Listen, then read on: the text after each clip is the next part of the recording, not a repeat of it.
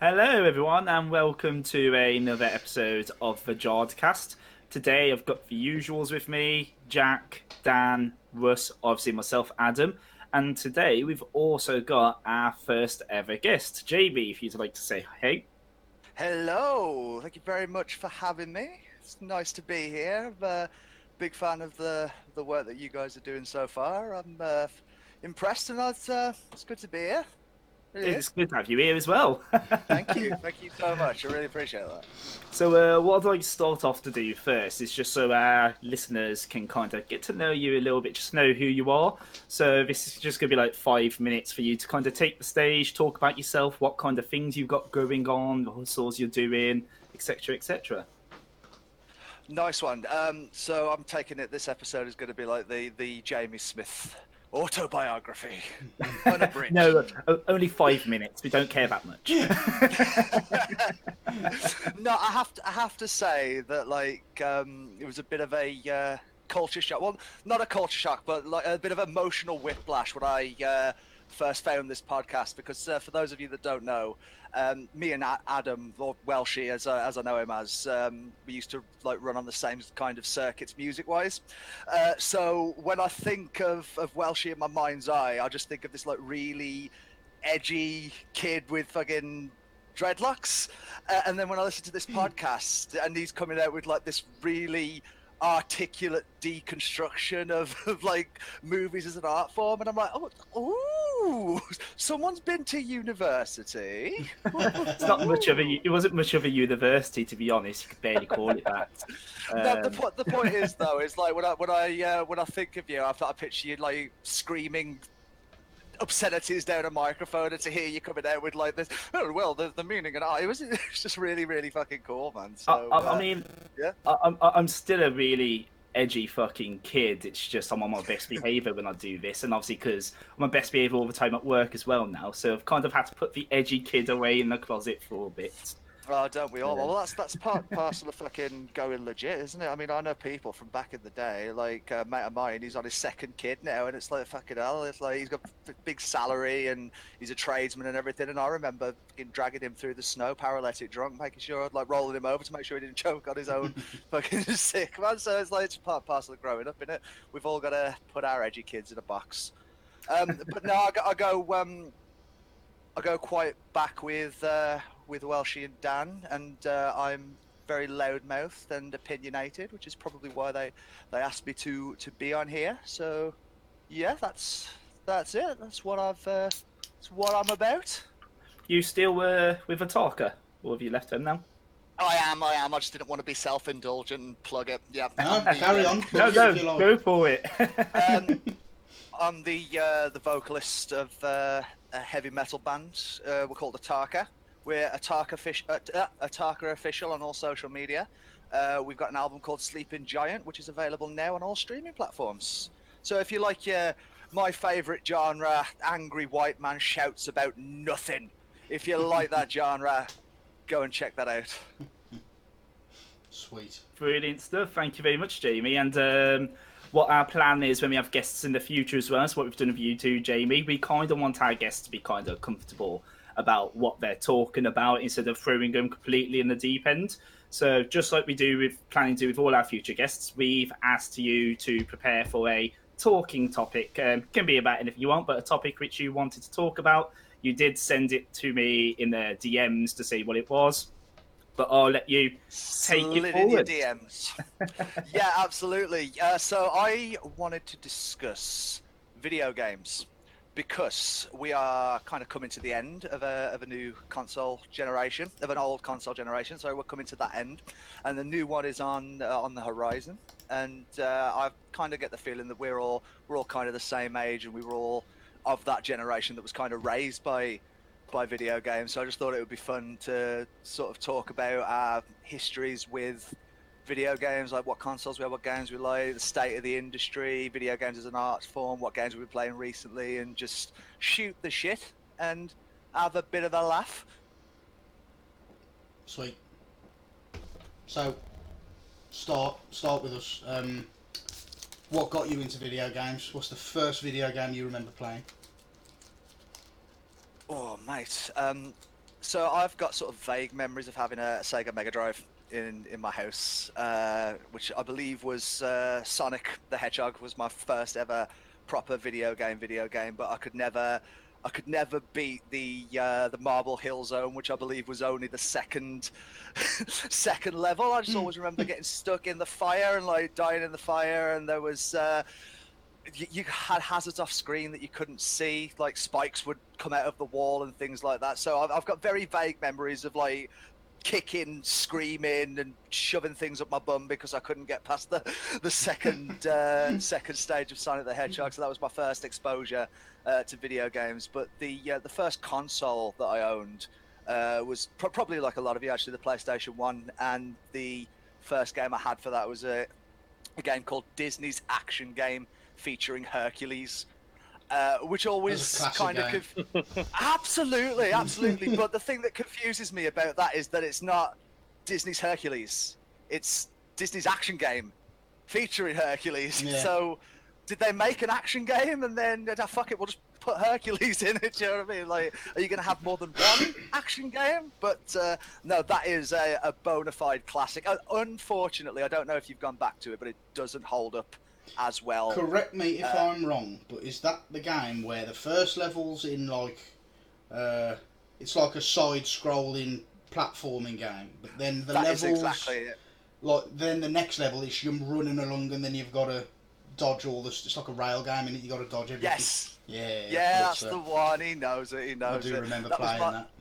That was my first exposure to video games. Like I said, it doesn't hold up at all now, actually. To be fair, I remember getting stuck on the thing for weeks and weeks and weeks, and you can beat the whole thing in an hour. And I don't know whether that's just because when you're a kid, everything just seems bigger, doesn't it? Just like time seems to go by so slowly. But I remember like getting proper frustrated trying to beat the in the third stage. You fight the first boss of the game. It's a centaur kind of blue. Yeah. So you know the guy I'm talking about, yeah. And I just could not beat him. And then my my dad at the time was like, "What does he do in the film?" And I was like, "Well, he jumps on his back." So like my entire family is just around the TV, sick of hearing me pull my hair out about this. I'm about 6 years old, and then when I finally did the thing and beat him, you would have thought that like we'd won the World Cup or something, because like the entire living room just erupted like yeah, like, and I'm not sure how much of that was like thank God he's done it. yeah, like now he's gonna shut the fuck up kind of thing, as opposed to like actually being proud of me for my ability to play a children's 2D side scroller. But no, that sticks with me. That night does. And then from there, another one that got me into gaming was Crash Bandicoot. Oh yeah. And you can't grumble at Crash Bandicoot. It's got a relatable protagonist, because if you boil it down to the base of it, it's a game about jumping over holes and breaking boxes. Now, I can't relate to fucking Nathan Drake jumping out the back of that plane, but I might need to jump over a hole tomorrow. Do you know what I mean? Yeah. And you never know when you're going to need to box your way out of a tight situation and break a few boxes. So that is life lessons passed on via Crash Bandicoot. So might have to run away from a giant boulder. You might have to do that tomorrow. You know, it's more likely than jumping out the back of a plane. I mean, I run away from a giant boulder every day of my life. It's called my life problems. So. You'll never outrun those. No. You need to use Heelys. Use Heelys to escape your feelies. Adam, what about you? See, I was quite fortunate enough to have a Super Nintendo when I was younger, but I got a Super Nintendo as the PlayStation 1 was coming out and the Nintendo 64 was coming out. So it was one of those things of, normally I'm a generation behind, but it's just the way it was. I got a Super Nintendo as the N64 and PlayStation 1 came out. I got a PlayStation 1 as the PlayStation 2 was coming out, etc., etc. But the first game I ever played was Zelda Link to the Past. And I've got huge fond memories of that, because it used to be a thing of like, it'd be like we used to always treat it like a mini holiday. Even though my nan just lived over a road from me when I was young, it was like a special treat to stay overnight at my nan's instead. And I just remember coming back home after staying around my nan's, and my mum and dad's like, "We've got a Super Nintendo," and I'm like, "Oh my god, the future is now." And the games we had with it which came with it, we had Legend of Zelda: Link to the Past, and I think it was called Super Tanukan 2. It's probably botched pronunciation, but Super Tanukan 2 was a bullshit game because it was a side-scrolling shoot 'em up where you play as a robot, and as traditional Nintendo fashion, the game was just bullshittingly difficult because there was no replayability in it. So they just wanted to spend as much time as possible playing it by making it as hard as possible. But that seems to be a thing with like a recurring theme with older games. I think a lot of that goes back to maybe like the arcade because it's trying to get you to, spend as much money as you can. Each time you do a little bit better, but it's a lot of old games are just punishingly difficult. Penny eaters, pretty much. Yes, absolutely. Link to the Past is like one of the first games I ever completed as well because it was only that and Super Tanukan which we owned, so it was the only game I had to play. But I remember I have real big fond memories of that. And when we got the one thing I'll never forgive my brother for. So if you're listening to this, Luke, fuck you. Fuck you, Luke. He got a Super Nintendo 64. The layout we had when we was younger is like you do when you're young with siblings. We both shared the same bedroom, and traditionally we had our consoles downstairs. So we had our Super Nintendo 64 set up downstairs, which Luke had. I believe it was for his birthday. It was for Christmas, one or the two. We had that for a couple of years. Absolutely brilliant. And then my parents were like, "Oh, you can actually have another console in your bedroom if you want. It's a treat." And for Christmas, I got a PlayStation 1. But we brought this PlayStation 1 months before Christmas, only because it was on offer. And my parents did what parents usually used to do back in the day, just to make sure a gift actually works. We were like, okay, you can play on your PlayStation 1 for a couple of hours, just to see that it works, in case we need to return it. So I did that. And after playing on it for 2 hours, my brother was like, I like that. When are we going to get it? Probably not for another 3 months. My brother's birthday is a month before Christmas. So what he did was he traded in his Nintendo 64 and got a PlayStation 1 for his birthday. So then we had a PlayStation 1 downstairs in our dining room and a PlayStation 1 in our bedroom. And at that point, obviously, online or anything like that is fucking pointless. We're sharing the same bedroom anyways. And not in the same wording, because obviously I'd been about 10 or 11 at the time. But I was just like, what the fuck you playing at, Luke? We could have 2 different consoles to play, and now we've got the 2 of the same console in the same house. What's the fucking point?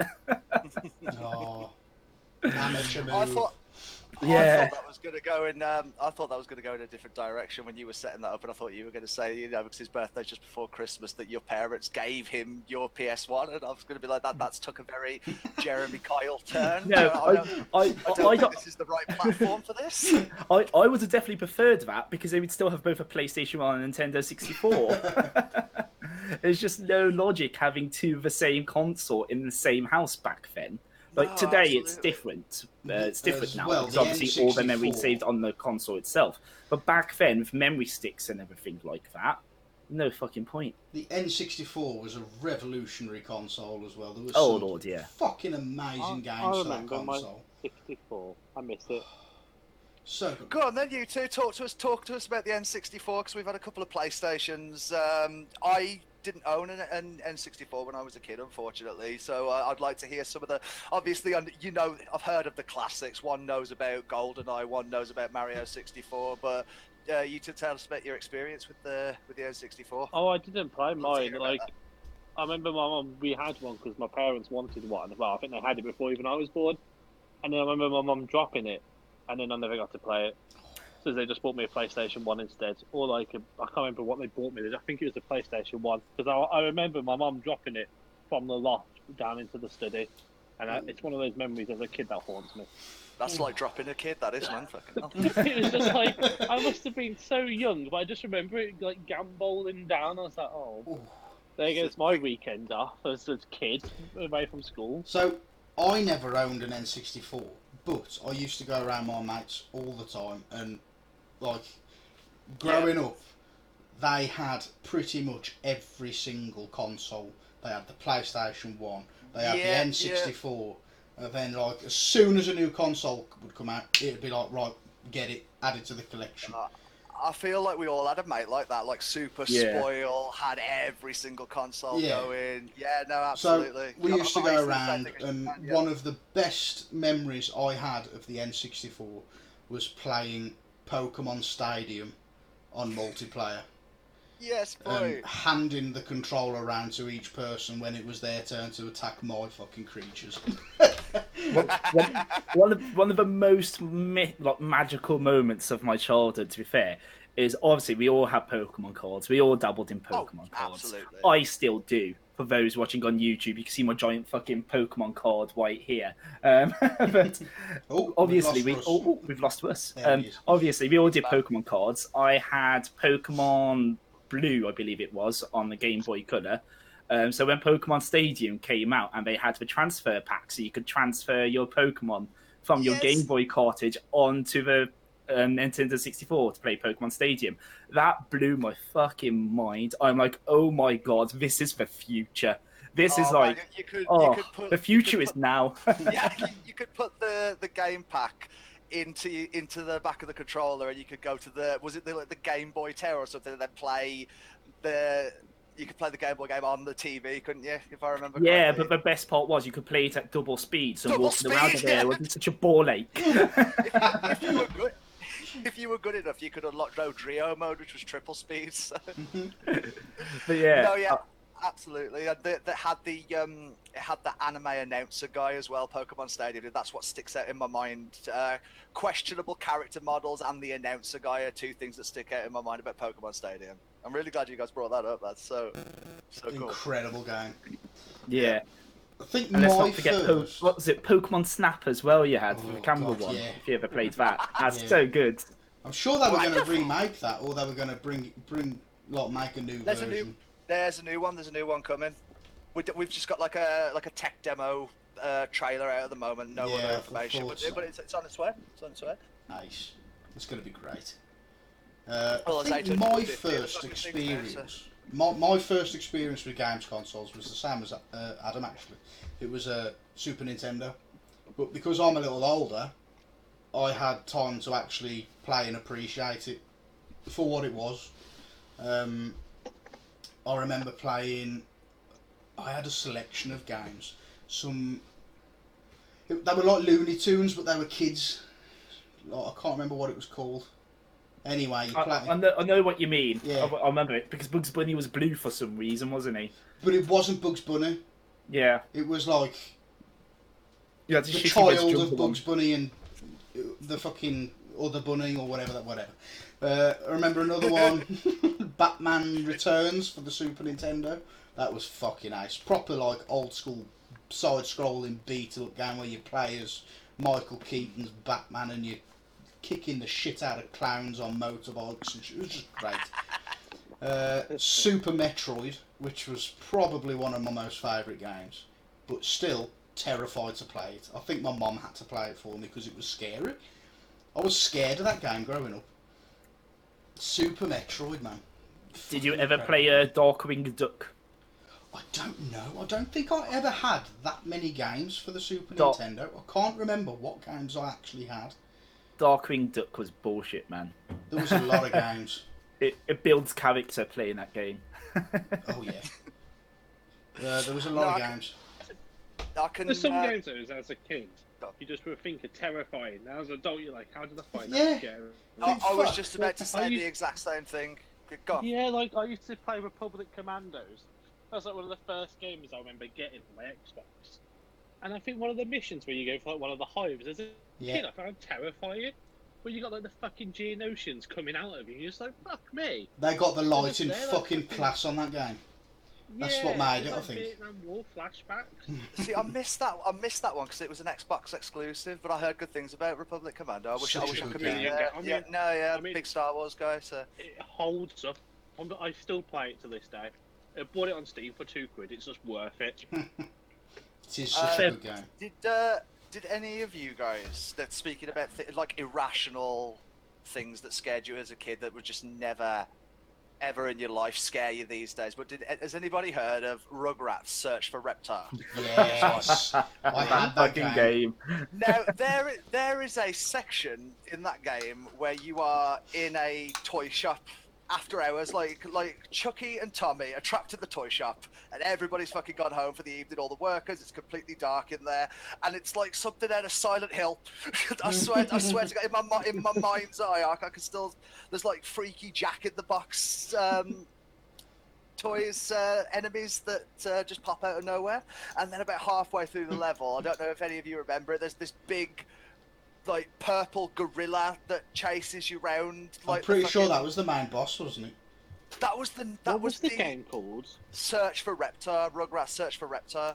And I swear to God, this gorilla, big purple gorilla, glowing red eyes, the inspiration for Capcom to go on and develop the Nemesis from Resident Evil 3. I shit you not, boys. Like, absolutely had to be. Like, honestly, I could probably watch that now and still like tap into that primordial childhood fear.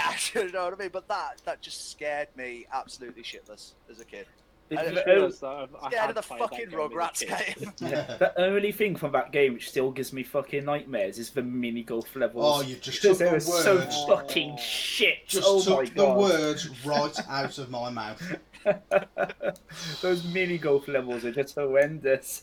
Fucking terrible. I remember one classic game. I don't know if it's still. I don't know if everyone else played it, but I remember when it come out with the memes.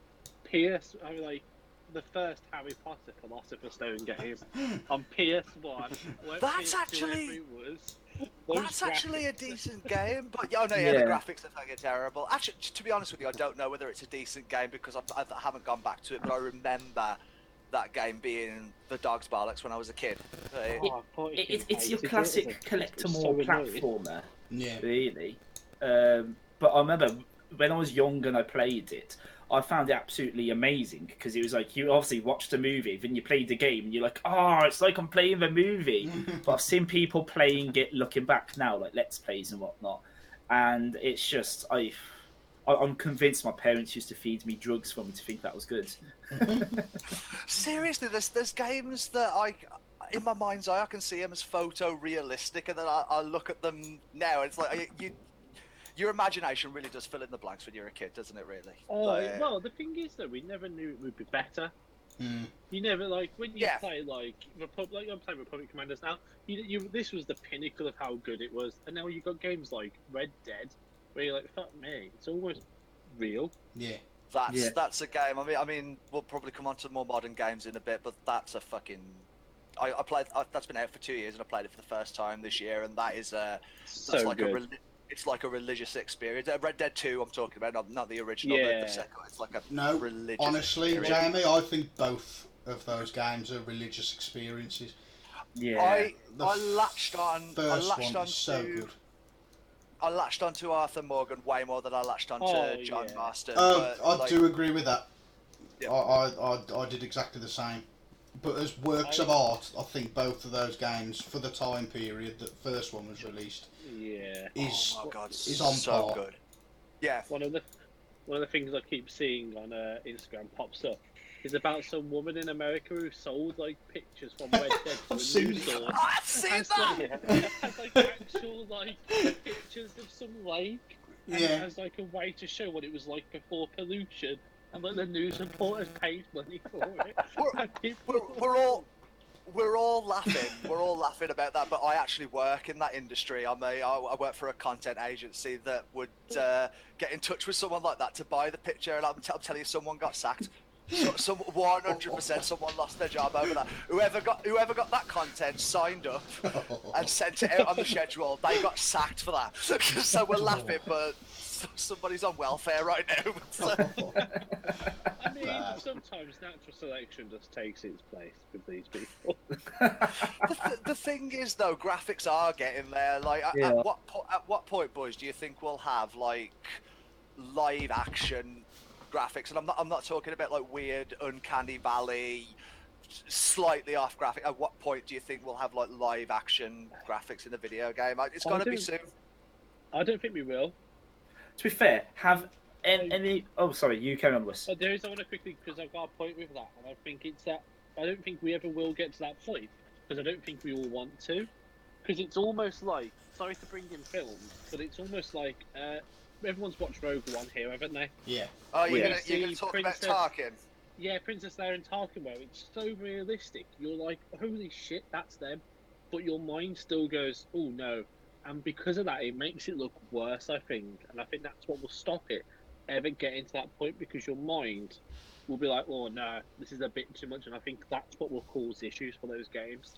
See, But conversely to that, though, with the Star Wars example that you just mentioned, they were like trying to bring younger actors, or in Peter Cushing's case, bring him back from the dead and completely reconstruct him. But on the flip side of that, you've got the kind of de-aging effect that they do in some of the Marvel movies. Like if you look at Michael Douglas in Ant-Man, when they make him look Yeah. younger, that's pretty seamless, man. Do you know what I mean? It's not like you're looking and thinking something's off there. Do you know what I mean? So it's I It's kind getting of there. agree, but I think the thing is though, when you have games where like it's different with a film, but with a game, when you've got that almost realism to say Red Dead, we use Red Dead. Imagine if it was so realistic when you shot those bounty hunters, or whatever. It was almost quite realistic. I think it creates a bit of an issue.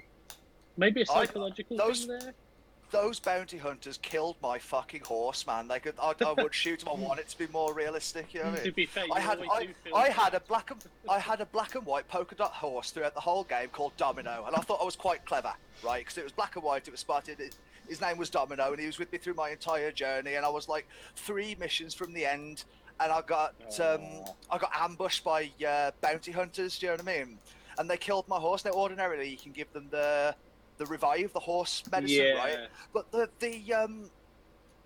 bounty hunters killed me in the process, and I respawned about half a mile back that way. So I went to where the saddle was on the on the map, and there's a saddle, no horse, right? So these bounty hunters fucking killed Domino, and spoiler alert for Red Dead Redemption, but in the final mission, there is a really emotionally poignant, touching scene where the horse that's been with you throughout your adventure takes an injury and dies, and Arthur leans in and whispers, thank you so much. And to me, it was this random fucking horse that I've known for 20 minutes. And those bastards killed Domino, so no, Russell, no, I do want it to be more realistic, you know what I mean? Those bounty hunters need to suffer. So first times though, you like kill someone on Red Dead, and you find they've got like a wedding ring, and you're like, oh. You're like, oh, that little detail. Like, oh shit, I feel bad now. But no, I can understand that with the horse. I was lucky managed to keep my horse alive. The thing is, when we talk about realistic graphics, I think sometimes we are already there, but I think a lot of game designers, for one decision or another, it could be because of what you've said, Russ, they decide to go with a stylized hint with it, and I'm going to bring us to the Final Fantasy VII remake when it comes to that. I don't know how many of you guys have played it, but the graphics for that is absolutely beautiful. Like, each individual hair on people's heads and faces and everything is individually animated and rendered and everything like that, including fabrics on shirts and everything like that. It's absolutely stunning and realistic, and the only thing which stops that game from being photorealistic is the fact that it's stylized. It's got that kind of Japanese anime kind of style to it, and I think that's kind of where we'll be going in the future, because let's be honest, games is escaping realism, and if you have a game which is going to be photorealistic, you're not escaping realism at that point, are you? And I think that's where it's going to be now. I think we're going to reach this peak in graphics where we can have the most real looking thing possible, but designers will choose not to. I think we're way closer with environments in terms of photorealism. Character models not so much, but I think environments you can get pretty close to You can get you can get them good enough to sell to a national newspaper. And, do you know what I mean? So, I was having this thought earlier while playing. Cyberpunk actually, and the one thing. how is that? It's amazing. I love it. It is amazing, right? And it is actually a really good game. Like the reviews and stuff don't do it justice. Yeah, I'd like us to go more in depth into Cyberpunk later on, because I've spoken to a few people about it, and we've all agreed the same thing about this is not just a game, it is an actual piece of art. And it's going to be a lot of talking, so I'd like to hold off Cyberpunk talk till closer to the end. Using it as a quick example, though, with photorealism. Sorry, go on. No, okay, so just with this photorealism stuff. Sorry. With this photorealism stuff, the one thing that game designers haven't managed to master is, like, a glass with a drink in. For water looks like shit in every game. They can make water look fucking incredible. Red Dead Redemption 2, another example. The water in that looks incredible. But whenever you drink... But whenever you have a drink or something in a container, it looks terrible. And like the pouring of something, terrible. Yep, waterfalls. I'm playing Ghost of Tsushima at the moment, and that game is absolutely beautiful. But incredible game. Waterfalls, it's another one of those Red Dead Redemption 2 type things for me. I've been quite down in the dumps this year about my mental health and things like that, and I know it sounds really sort of lame, but just walking through the environments in Ghost of Tsushima, I don't know whether it's because it's so serene and relaxing and beautiful and it's pure escapism, it's really been helping me recently, do you know what I mean? Yeah. But no, yeah, like from a distance, these waterfalls, they look incredible, but as soon as you get close to them, like just in every single game, just running water always looks like shit, and as soon as you get in it as well and go for a swim, it just never looks quite right, do you know what I mean? So I totally get you. What were you going to say? You can swim now in these games. Also, carry on. All I was going to say is I'm happy to talk about Cyberpunk, but I haven't actually received my pre-order yet. There's some shit going on with Royal Mail, so as long as we can keep it relevant. Seriously, you're not the only person to have had that problem. Right. So, Jamie, I booked my Thursday and Friday. Russ has had to live through all this because I live with him, so he's been witnessing my rage on Thursday and Friday. But I booked 2 days off work because my intention was I was going to blast it out in 2 days, stream it on Twitch and everything as well. And my pre-order didn't even turn up until Saturday, so I could have just not booked that time off work whatsoever. In the end, I just ended up buying it on PC. On Friday afternoon, evening, and I've now contacted Game. So I've finally received my pre-order now, but I've contacted Game going, yeah, I want you to refund it because you failed to give me this on release day. I've got my 14-day right to return policy with all your purchases. Give me my goddamn money. they'll give you the money. I did a similar thing with Last of Us Part 2. Like, they'll give you your money back. Yeah. Don't stress about that. But no, yeah, I'm glad it's not only me that it's happened to. I haven't had it yet. So if we talk about it, just keep it like kind of spoiler free. But I don't mind talking about the mechanics and stuff. Because I'm genuinely interested because I've heard a lot of on consoles it's not running that great. I've seen a fair few videos of just like cars clipping through the environment and just textures not rendering so it's like you've got this faceless guy in a leather jacket in front of you. I don't know if you guys have seen that screenshot. Yeah. It's been making the rounds, so I am genuinely interested to know. So. Yeah. To link it back to Harry Potter and Philosopher's Stone, there's moments where Hagrid in that looks a whole lot more well detailed and textured than some of the character models on the console version of Cyberpunk. Yeah, I agree because I've got the console version. See, I'm lucky because I pre-ordered the console version, and I originally it was going to be the last game I bought for my PS4, and my PC was still broke when I originally pre-ordered Cyberpunk. But due to this podcast stuff, I got it fixed up because I've been bored with lockdown. I'm like, no, what? It's not going to cost much, so I've upgraded my PC so I can do streaming, and through all of that, I can now actually run Cyberpunk on high on my PC. So it's like, I've had no problem playing Cyberpunk off my PC, but the PS4 version, I've just left that sealed, and I've seen all the stuff coming out about it on the console version. I'm like, yeah, looks like a game fucking up has helped me dodge a bullet there.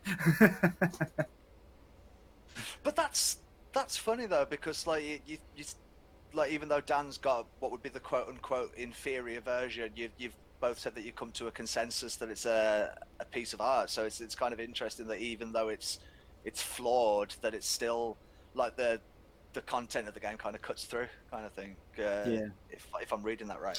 The thing with me is it's the dialogue as well. The dialogue works really well. The interactions in the game work really well. But there are a lot of graphical and rendering issues with the game. I think that is pretty much the only problem with the game. Personally, I think that CD Projekt Red wanted to delay it as long as possible so they could get a maximum release on PS5 and like next-gen consoles. Because I think this game will run a hell of a lot better on next-gen consoles compared to the current gen. Because it is beyond belief, like how big the game is as well. It's massive. Well, that's it. Words in the rumour mill is apparently they did actually want to delay from the December date, but there's too much pressure from shareholders for them to release it on the date it did get released, pretty much. They spoil everything for everyone, don't I'm they? also going to hand it to people CD think Projekt Red because, like, their past games, being The Witcher, fucking incredible games.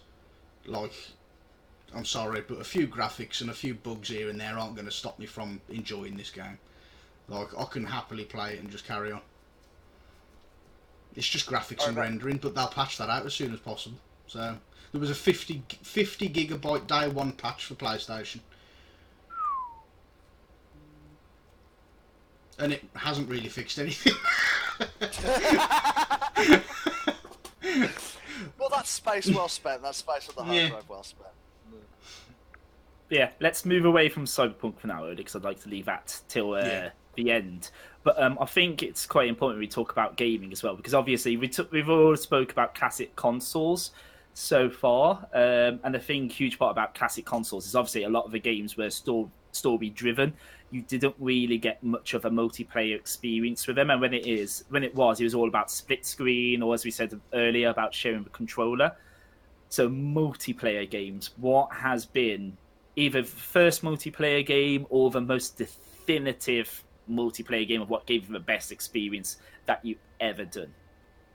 We'll start with you first, Jamie. Left 4 Dead, yo. Yes. As soon as you say multiplayer, for a lot of people would be like Halo, Call of Duty, that Left 4 Dead for me. Like in that game, when you play it in the story, you can kind of run and gun it because the AI will kind of keep up with you, and they're dead shots and whatever, and they're programmed to look out for you. But when you play it with real people, you guys have to work together as a unit. You know what I mean? You have to be like this fucking phalanx movement kind of tight-knit group talking to each other, strategizing, because especially on the higher difficulty levels, those zombies will rip you to pieces first chance they get. If you get separated from the group, you're dead. You know, so like, no, yeah, Left 4 Dead, definitely Left 4 Dead. I mean, for the overall package of the game, there's not, it's very bare bones. Do you know what I mean? But for a multiplayer experience, you know, you can keep your Halos, you can keep your Fortnites. Left 4 Dead all the way for me. Yeah. Oh, that's it. It's all about Left 4 Dead 2 when you'd go through the fairground level, and you'd always get one dickhead who decided they want to do gnome ski without telling anyone else. Yeah, it was usually me. Well, fuck you, man. If you're listening to this and you think, oh, I didn't run anybody like that in my crew, we play Left 4 Dead, it's fucking you, mate. So the thing with Left 4 Dead is the game is it's an extremely satisfying game to play, either as survivors or zombies. Like, I forgot about the zombie mode. Yes. Left 4 Dead 2, if you're like playing versus mode where you've got a team of zombies which are played by people, and then you've got a team of the survivors which are played by people, and say you get through so many gates on the circus mission, if you remember that, when you're on the circus, and a jockey comes around the corner and fucking takes you straight back to the beginning of the level. That jockey player must be the most satisfied person on the planet at that time, because it is satisfying. That jockey player gets all the pussy, just so you know. Yeah, enough poon. I used to like find the witch and position myself either as like a hunter or a charger, and position myself in front of the witch. And as soon as the player controlled survivors will see you, they'll shoot at you, but in the process of killing you, they start all the witch. Do you know what I mean? And, Yeah. and on the higher difficulty levels, that thing will fuck you up no end. Do you know what I mean? So that was a cool tactic I discovered from playing as the zombies. And also when you coordinate and one of you playing as the smoker and the other one's playing as the spitter, so the smoker would be able to like incapacitate and drag a survivor, and then the spitter would make a pool of acid that damages the player. So if you were able to incapacitate them and hold them in one position and then they get spit on, they would be instantly incapacitated. So there's all sorts of stuff that you can Boomer do, strategies as well, man. Just in case anyone's interested, there is still a massive Left 4 Dead 2 community on PC. Like, if you ever want to play online, the servers on there are still absolutely buzzing. And they've now added all the maps from Left 4 Dead 1 onto Left 4 Dead 2 as well. Oh, that's sweet. I think I've Yeah. got Left 4 Dead 2 as well. They're actually So bringing do I, out... There's a so- new game coming out soon. It's not Left 4 Dead, but it is the same premise.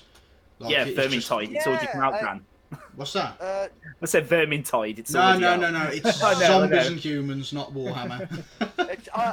it's called Back for Blood, and That's the it's developed by Turtle Rock Studios that made the original Left 4 Dead. Oh, right, so okay. Basically, Valve isn't putting out Left 4 Dead 3, so Turtle Rock have said, okay, fine, we'll do it. So it's got a lot of elements of Left 4 Dead, 4 survivors, hordes of infected, special infected with different kinds of abilities, but it's not Left 4 Dead. It looks like Left 4 Dead, but due to international copyright laws, Yeah. it's not. Still, we shall enjoy it like it is Left 4 Dead, Oh, yes. though it isn't. Oh, yes. Oh, yes. Anybody else for multiplayer? World of Warcraft for me. Like, I've played World of Warcraft now for 15 years. I've played through every expansion from not pretty much from day one, but I have played through vanilla as well. The fact that it's just a community of people banding together to either kill each other in PvP or to take down some pretty nifty raid bosses with pretty interesting mechanics it's just one of them games that just grabs me, man. I've currently got 2 level 60s in the new Shadowlands expansion pack. I've got like 12 other characters to level from level 50 to 60 because of the level squish, but no, it's just one of them. The lore, there's a lot of lore surrounding it as well, and that's very much like what I'm into. Like the PvE element and playing with other people and doing dungeons and shit. It's just one of them. Yeah. See, with World of Warcraft, I could just never get into it. I've tried 4 times now, and I just can't get into it. But when it comes to MMORPGs, the definitive one for me, and anyone who watches me streaming will know, because I've been playing it recently on the streams because the server's still open for it, is Guild Wars 1. For me, that was like the MMORPG, and even today, graphic-wise, obviously doesn't hold up, but gameplay-wise and everything, it's great. And what made it so great is, especially at the time it came out, I think it came out in 2006, it was one of the few MMORPGs which wasn't trying to be a World of Warcraft clone. It was trying to be its own thing, and it did it well. Because it's my issue I find with a lot of MMORPGs today, including Guild Wars 2, because Guild Wars 2 fell into the trap. They just try to copy World of Warcraft, and as much as I don't like World of Warcraft does World of Warcraft the best.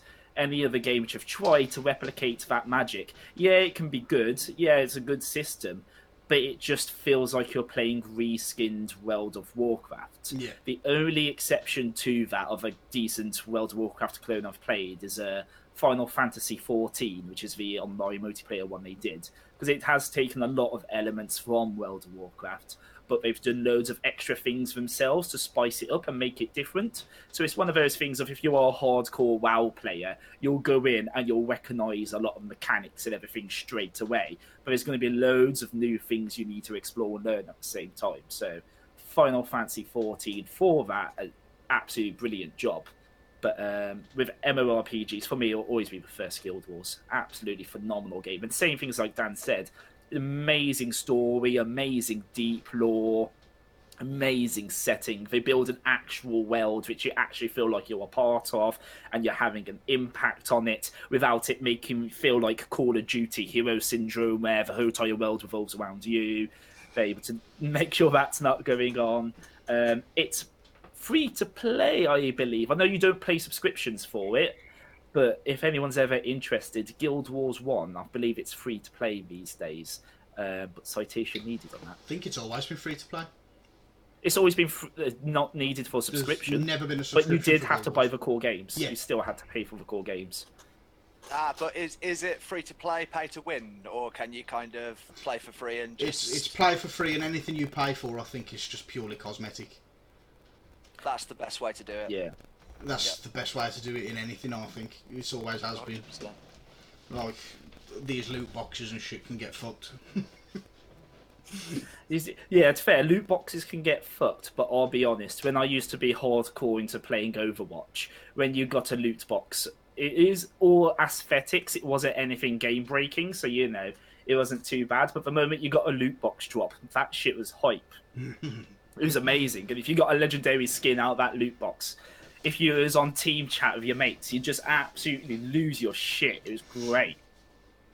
I think loot boxes, there is a time and place and the way to do them, to be honest. I have to stay away from them and microtransactions as a whole, especially if it's in a game that I like, because I've got quite an addictive personality.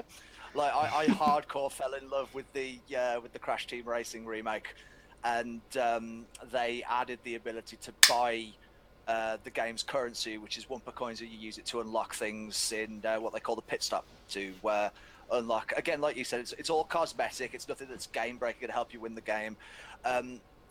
But the way that the shop works is that there's only a set amount of items there at one time, and you have to buy them to reveal new items. So it's not like you can scroll through and just buy the thing you want.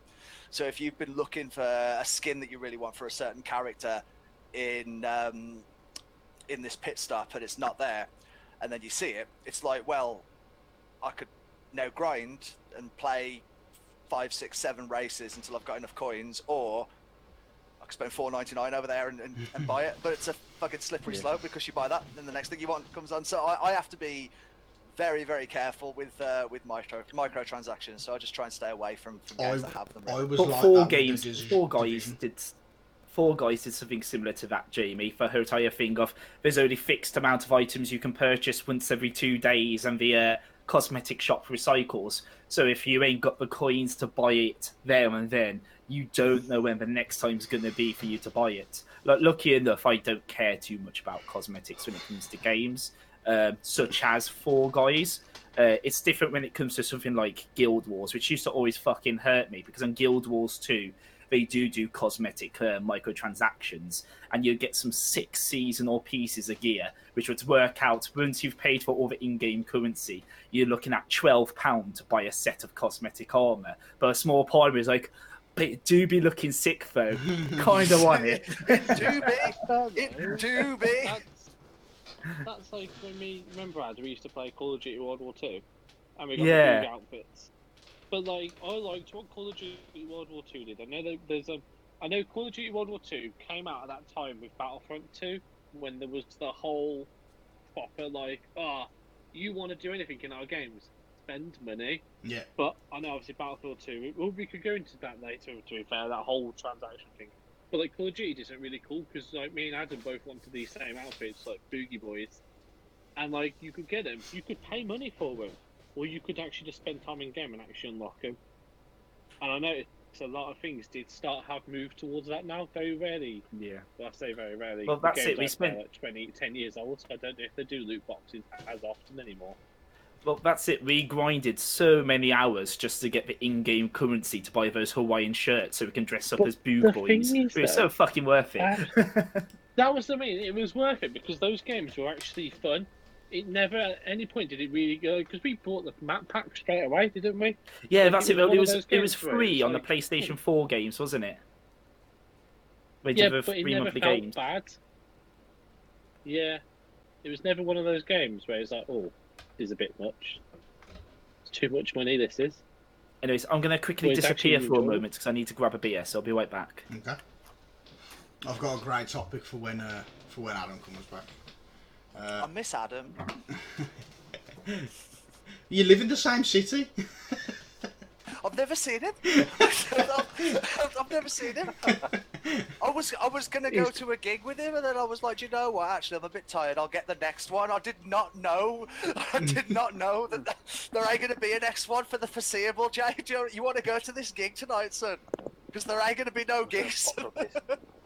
Well, that was it. Like Dan and Jack were meant to come down here, and that was in November when after we come out of the lockdown. I was like, oh, we'll come down. And he's like, oh no, lockdown part 2. Yeah, this lockdown's getting everyone, I think.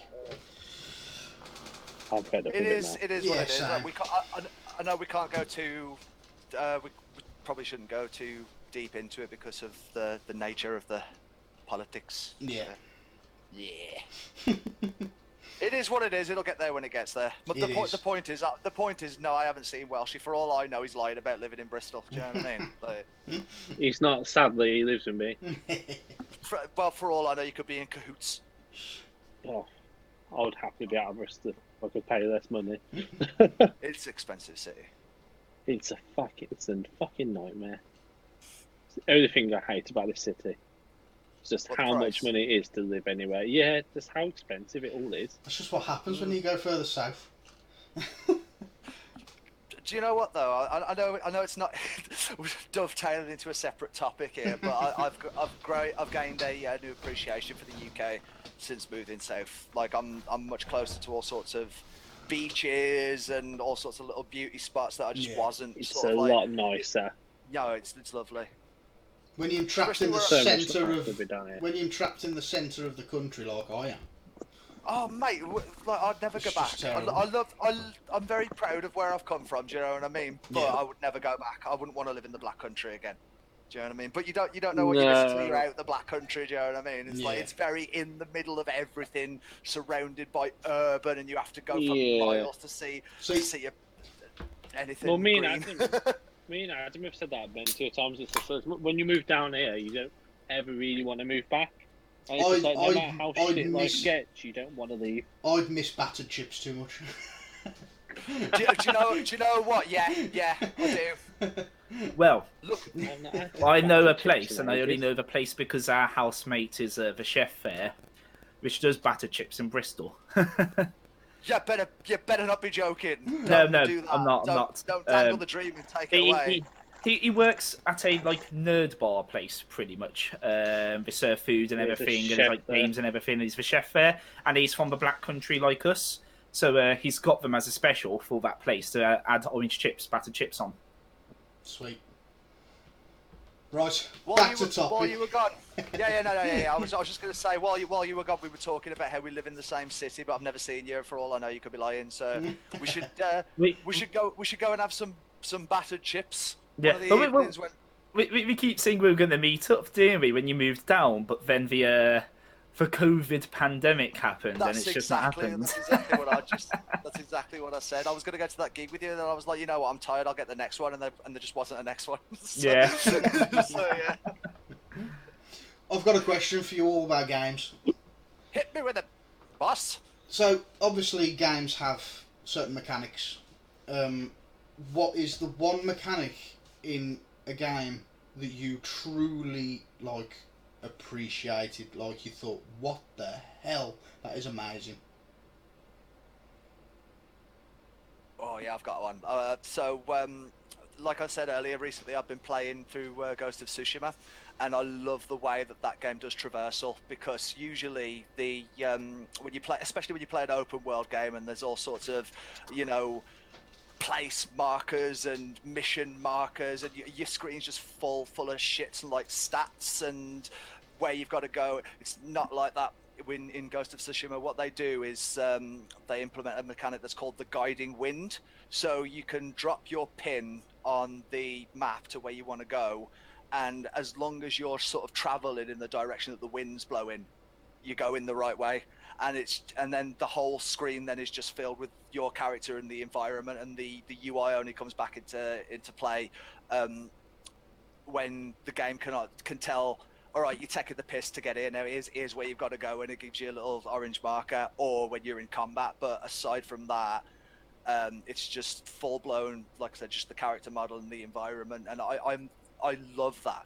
And to get to certain secret places or places that are kind of not telegraphed exactly where they are, there'll be stuff like, okay, so there's a side quest where you can follow the foxes, and you find little Inari shrines, and that helps you sort of progress in a certain skill tree.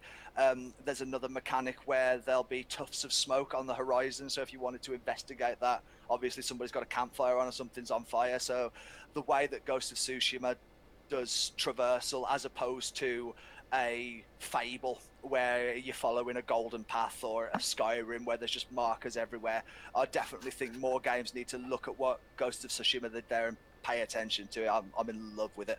It's brilliant. It's something which Cyberpunk does quite well, actually, because I agree with what you're saying there. More than often than not, the UI of the game does break that immersion. Mm-hmm. And having that wind telling you which direction you're meant to be going is brilliant, because it just makes it feel like it's a natural part of the environment, but you still have that way to know where you're going. And I think Cyberpunk's done it in the brilliant way of your UI instead is incredibly overwhelming, but it's incredibly overwhelming in general, because obviously you are playing with someone who has a computer for a brain, and you do have mechanical eyes which would have all these different overlays going on, helping you process all that information. And it's like the total opposite of Ghosts, which you've just mentioned, but still working in an amazing way, where the UI is making it immersive by making it so cluttered and complex, like you'd imagine being a cyborg would be. And it's kind of like the total polar opposite of where more immersion in Ghost of Tsushima would be for you to be able to appreciate these vast environments, and more immersion in Cyberpunk is for you to really like get into your character's kind of mind frame, because like you said, if he's got a computer for a brain, so even though it's super cluttered with information, it's sort of like the polar opposite version of immersion, but they're both kind of working together. I like that. That's it. I think it's, for me, when I'm playing video games, immersion is probably like the most important thing. I know there's loads of memes out there all the time. They're like, "Oh, my immersion, you're breaking my immersion." But for me, immersion is important when it comes to a game, because you're meant to be playing in a living world, so you want to be able to be invested and feel like you're part of that world. And when you've got something which is stopping you from having that immersion, to me, it kind of ruins the game. I'll tell you mine. It's technically, in a sense, breaking the fourth wall, because PlayStation 1, I'm just going to say it, PlayStation 1, Metal Gear Solid, Psycho Mantis boss fight. Yes. That is a brilliant mechanic. That is an absolutely brilliant mechanic. Probably the most genius mechanic. That game in general, actually, was probably just a genius game. I recall there being a part in that game where you had to get like a key code or something for a door, and it wasn't in the game. It was on the back of the video game case. It was a codec. It was a special codec signal you needed to use to call someone. It was on the back of a case. I remember that. Yeah. And that Psycho Mantis boss fight, like, you cannot beat it. And then you find out you have to switch the controller into the second port. And he reads your memory card, telling you what games you've played. In fact, he reads a memory card. You're a fan of Spyro the Dragon, aren't you? And I'm there gnawing like, oh, no! Fuck that, I'll play it later! Dad! Yeah. When I first played it and it got to that part and it started reading off my save files, I'm like, I'm not okay with this. What's going on? Such a great mechanic. Like, oh my god. Like, he read your controller movements, didn't he, if you were plugged into controller port 1. Yeah. So he would always counter you. So the way to get round it was to take the controller and put it in the second port, and then you'd be able to fight him and beat him. Just incredible. Like, something so simple, but like for PlayStation 1 as well, that's like early fucking generation.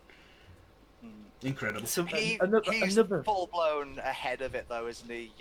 Kojima, who makes those games, he's like always with every game he's done. He's kind of always tried to be a little bit like that. Not always to the effect of Psycho Mantis, because like you just said, that goes down in history as one of the all-time greatest kinds of twisty mechanics. But he's always kind of trying to push the boat out. He's a very meta creator in that sense. He kind of walks in both worlds, as it were. Do you know what I mean? So there's one game actually that I haven't played yet.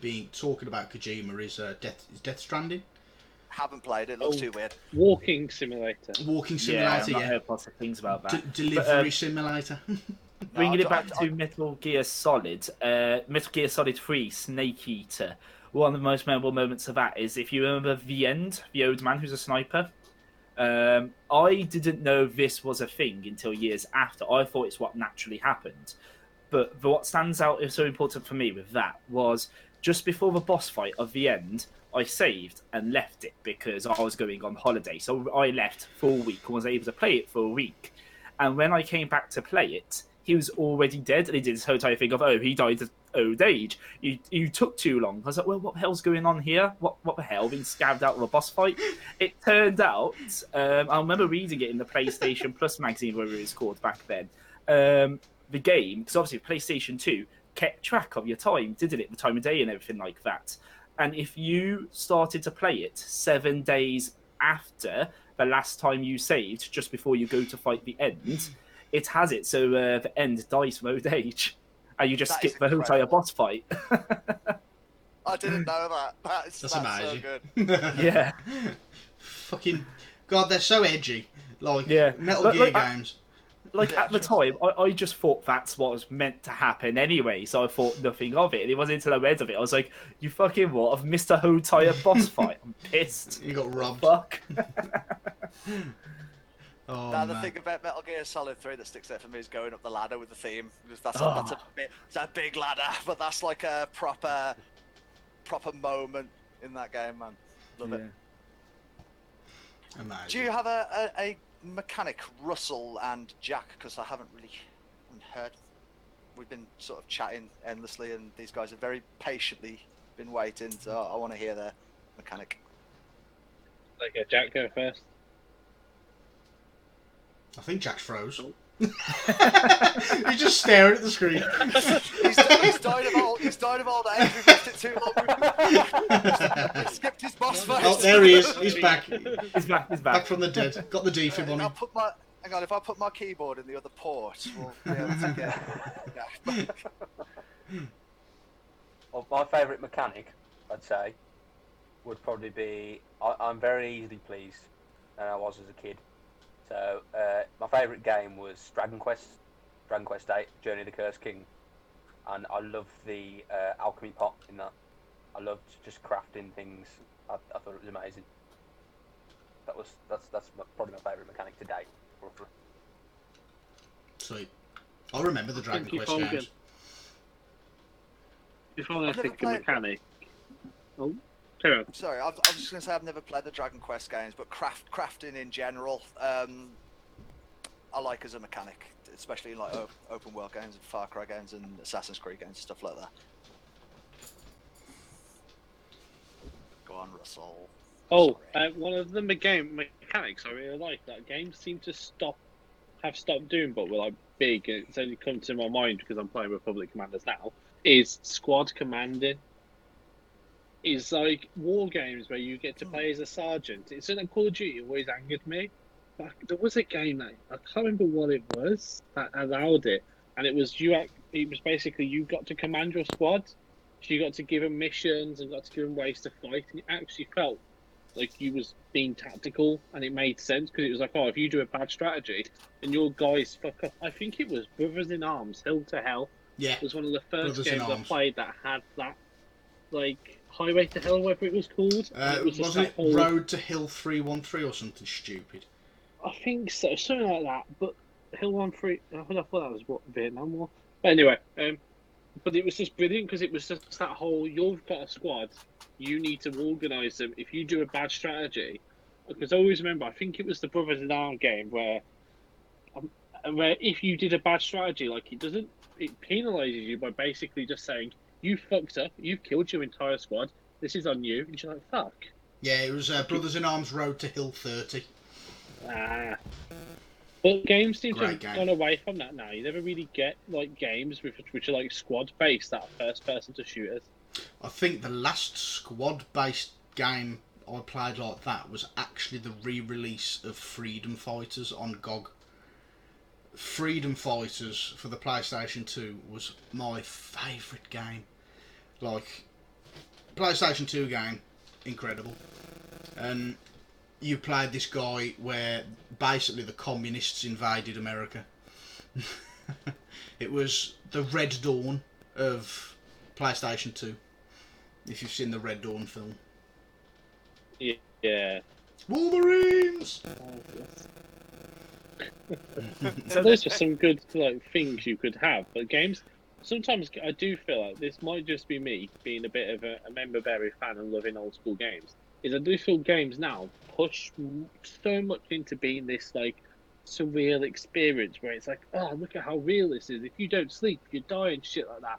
But it just takes it away from just being able to have like immerse yourself for like an hour or so in a game that you can just forget about. You don't have to do real world responsibilities. It's what I liked about. I think it was, as much as Fallout 4 was a bit controversial, I might have been New Vegas actually, where if you played survival, you had to do all that stuff. Like you had to eat, sleep, and drink, whereas you could just play normal and just have a good time.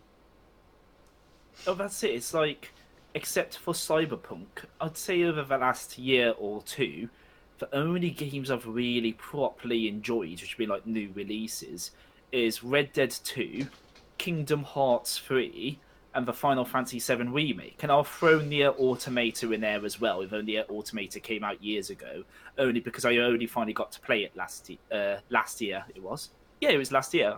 And all of them are just amazing, immersive, story-driven games, which get rid of all these horrible, boring details. Like Nier Automata is a bloody amazing bit in that, because in Nier Automata, you're playing as an android, and how your upgrade system works is you change all the different chips and drivers as part of your system, and there's an actual System 32 chip in there, and you can choose to remove it, and if you remove it, you get game overed. That's good. But yeah, it's like, oddly enough, all those games I named, just except for Red Dead Redemption, is Japanese, so that probably says more about me being a weeb than anything else. I think they're all from the same studio as well, actually, Square Enix.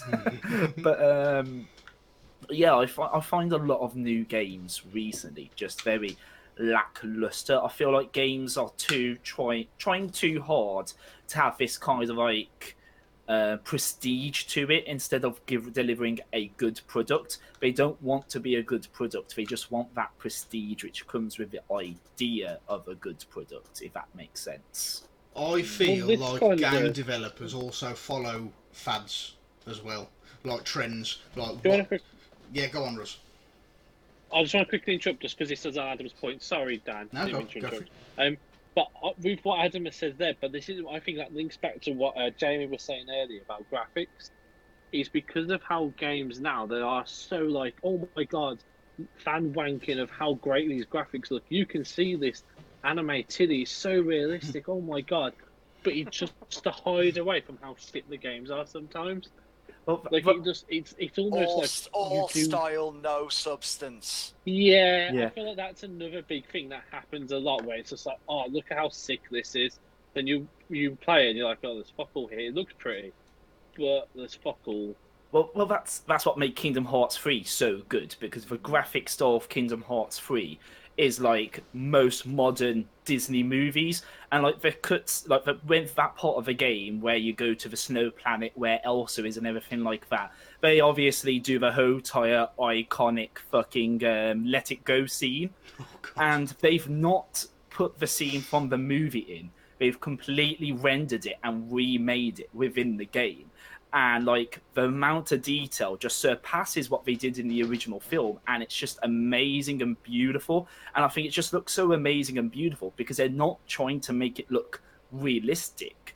It's because, as I said earlier, they've got a style to it, and it's like, how do we optimize our style with this new graphical technology? They don't care about the realism or anything like that. It's just what can we play around with, and what unique things can we do with this new technology. And I think that's the reason why things like Kingdom Hearts and Final Fantasy, for me, although they're graphically amazing, the graphics don't really add or take away from it as per se, because they've still shipped in a brilliant product, they've still shipped a brilliant game.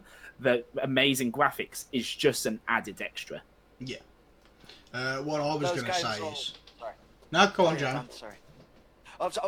Very quickly, all I was going to say is those games will stand the test of time as well, because they've got a more defined art style rather than going for the hyper realism. Because you can look back on games that came out in like 2013 and they already look dated. You know what I mean? So, but the games, like, I think the original Kingdom Hearts still holds up graphically because it's so stylized. And there's games like Ultimate Spider-Man for the PlayStation 2. It's cell shaded, and you could put that next to a shell shaded game from this year, and it still looks not just as good, but it stands the test of time way more than any other game, or most of the games, sorry, of that era. Do you know what I mean? So Well, yeah. Well, it's like you go something as simple as, say, let's go Worms. Worms is an old ancient game, but the style in Worms is so unique and amazing. It's 20 plus years old, that game, and you can still go back and play it and go, know what? These graphics are stunning. And it's not because they're stunning because they're so high res or anything like that. It's stunning because it's such a unique style which holds to the test of time. I feel like the more you try to be cutting edge for now, the more you're going to date your product in the long run. But Yeah. It's like I Sorry, was gonna say about developers following like fads and trends. Like at the moment, game trends seem to be hovering around looter shooters and survival simulators. Like there's not really that much originality, and there's a new survival sim coming out every other week, and it's just like, which one's going to be the best one? It's like them all competing, and again, I think it just dilutes. Do you remember back in 2010 when it was all about zombies? Yeah, but Left 4 Dead started that. Left 4 Dead did start that trend. Yeah. Well, it's like Battle Royale now. I think these trends you can pinpoint to one game every time. Like Fortnite is your battle trends and all shit like that. Yeah. Like and stuff like that. Like Left 4 Dead calls the zombies. Yeah. MMORPGs, World of Warcraft being one of the original ones. Like, you know, like they've all got the starting. It's like patient zero of the certain games. Like, what would the survival sim be? Well, with your games, I think that's just the same as society, though, because you get it with films. That's not like unique to games. That is with everything. That is all film, media. You get it with music as well. Yeah, But you get your AAA releases then that are like completely different from the rest, or feel completely different from the rest. I suppose it stands to marketing at the end of the day. Because like Cyberpunk, another example with Cyberpunk. How long have we been looking forward to this game? Like, the hype surrounding this game has been fucking staggering. Like, I've been in the car with my mum today and probably heard about 6, 7 Cyberpunk adverts on the radio. It is constant. It's all I'm talking about. It's all anybody's talking about. you do get it with big games like that, though. Like Skyrim was the same. GTA 5. They were like when they first come out. Fucking everywhere. Skyrim had a really good release date as well from a marketing standpoint because it was 11/11/11. It's like that's beautiful, monumental, once in a generation. Yeah, you've painfully reminded me it came out 9 years ago as well. Now I feel like it was just shit. It doesn't feel that long because every fucking week it feels like Todd Howard gets out of his cryogenic fucking chamber where he sleeps upside down like a bat and announces Super Arcade Hyper multi-edition Skyrim and Knuckles for the PlayStation 54. Do you know what I mean? So No. we'll be playing that game till we're fucking dead, lads. Elder Scrolls 6 is a lie. It's just Skyrim again. I am surprised they haven't announced Jamie, it for what would you PS5. do, Jamie, if you took the COVID vaccine and then After And then you in took the in COVID vaccine, you wake up in the wagon. That's the only way I'm going to take it. If that's how it happens, that's the only way I'm taking that vaccine. Hey, I wanna- you're finally I wanna awake. I want to be the cat. That's my condition. If I'm going to wake up in that wagon, I want to be the cat. You want to be a Khajiit? Oh, I no. has coins if you has wares. Okay, furry. Let's move on. You talk, you fucking weeb. Do you know what I mean? We should form an alliance. Like, I don't know I'm which Hey, excited. one's I worse. want to fuck 2D women, not animals. Come on now. Oh man. No, coming back to what you were saying, like I'm in quite a good position in terms of like the modern gaming market because it kind of appeals to my sensibilities in a way because there's a lot of strong kind of single player games coming out because I don't really fuck around with multiplayer too much. I haven't got the temperament for it, and I haven't got the skill. Sorry, I haven't got the time and resources available to me to invest that much time in a game to get good, as it were. Do you know what I mean? So Yeah. I like the sort of single player cinematic games that are coming out at the moment. Mentioned Ghost of Tsushima to death. Red Dead Redemption 2. The latest God of War was dope. Spider-Man was dope. Until Dawn was pretty fantastic. That was single player as well. But at the same time as you've got these single player experiences, you've also kind of got the resurgence of the 90s mascot platformer kind of coming back now. Like everybody's like fucking Crash Bandicoot and Spyro, and that they're kind of back in the public consciousness now. And there's a lot of indie developed platformers that are out there, and it just sort of appeals to my. You know, like everything should stay the same way as it was in my fucking childhood, and I'm not hearing anything else about it. Do you know what I mean? So it kind of appeals to me in that way. So I mean, it could explain a lot about Nintendo players then, since they've never lost those mascots and they still act like they're 5. So,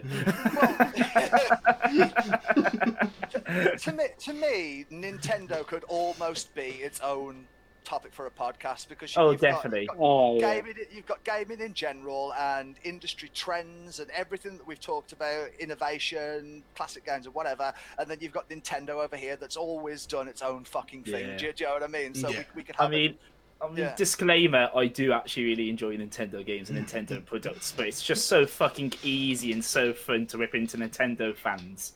It's more of a mercy killing than anything. But to be fair, I've never really dipped my toe too much into Nintendo's IPs. I've owned all the Nintendo handhelds: Game Boy Advance, DS, 3DS, and Switch, but they've all only ever been Pokemon playing devices. Yeah. I've only ever brought Pokemon for them. yeah, And I had my best mate actually. He lives in Dudley. I miss him a lot actually, but he's got a Switch, and he recently told me that you're wasting your Switch by just playing Pokemon on it because there's so many games for it. So when I've got the cash and the time, I might invest in a bit more Nintendo stuff because I know there's loads of fucking good games.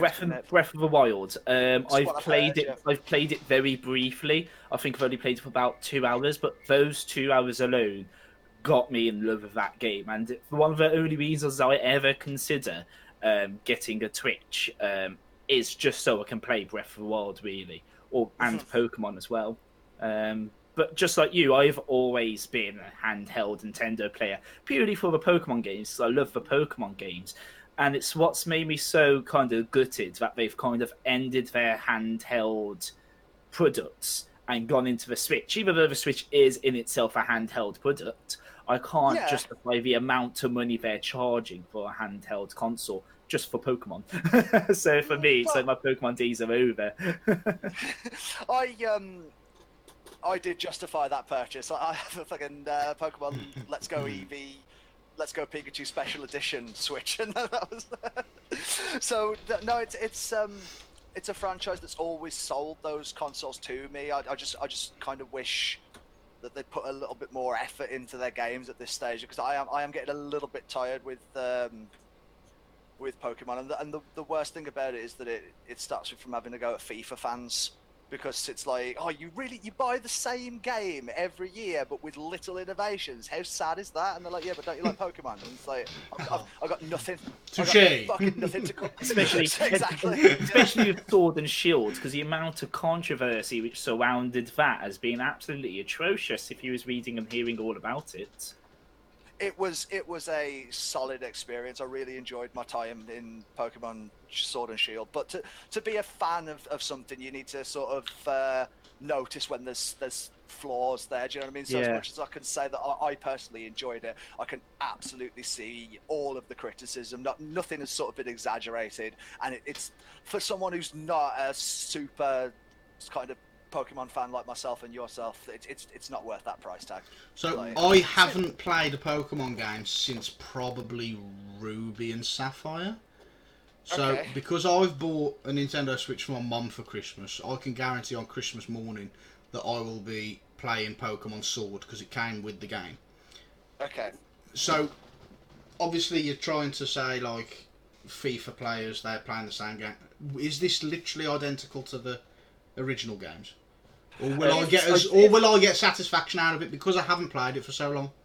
you'll get probably satisfaction out of it. Yeah, you'll probably get some kind of nostalgia kick as well if you enjoy playing it when you were younger, because it literally Oh, yeah, hasn't definitely. changed. You start in a small town, you've got a rival and a mom. There's a professor named after a tree. There's monsters running around in the grass. You've got 8 gyms to beat. There's an evil team. There's a legendary, and there's the Elite Four and the champion at the end. And it's never deviated from that. And when it hasn't been so well received. Right. I believe the 7th generation, which was the Alola games, Sun and Moon generation, Sun and Moon. they tried to do something a little bit different. But even then, the trial captains in that game and the Kahunas still acted as the Elite Four and gym leaders, kind of de facto.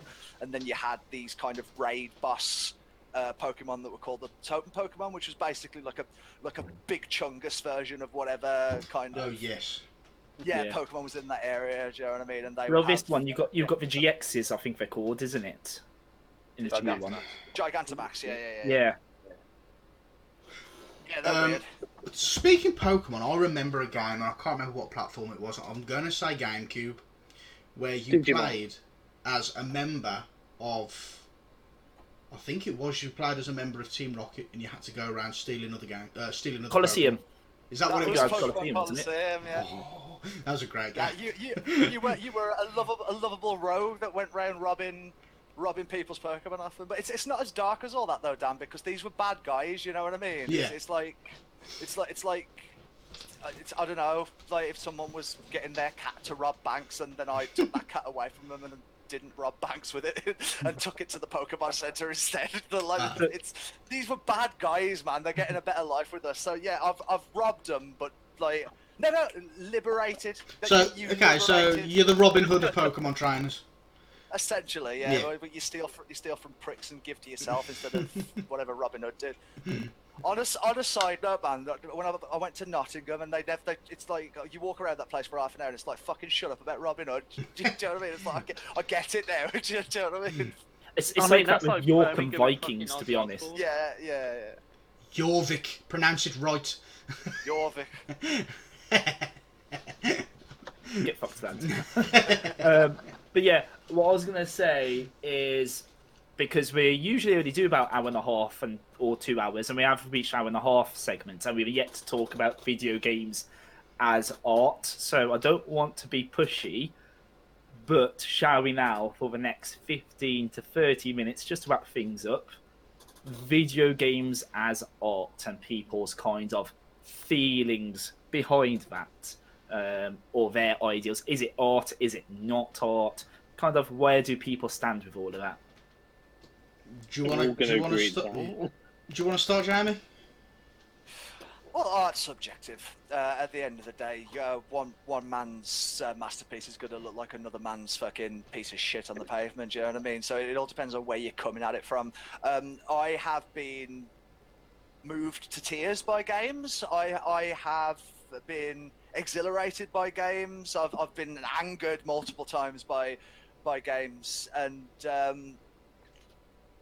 I feel like anything that can get those kind of visceral emotional reactions from me is definitely worthy of calling itself art. Especially when you look at something like Red Dead Redemption, which we were speaking about earlier. That game is just as much art as any kind of movie I've ever seen in my life, any kind of film. It moved me just as much.